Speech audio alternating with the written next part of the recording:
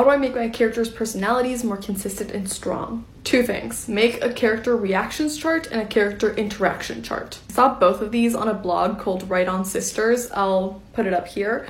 It changed my life. So here's what they are. A character reaction chart, you put all your character names in a column and then different key scenarios in a row at the top. For example, how do they react in a crisis? Or what do they do when their life is threatened? Or what about when someone they love is threatened? How do they act when something inappropriate happens? Or when they succeed at something? Or when they lose? When they're trapped? So basically you want to figure out what their emotional reactions will be to different scenarios. And putting in the work of like getting to know your characters this deeply at the beginning helps you so much once you're actually writing, because you could have the chart right next to you.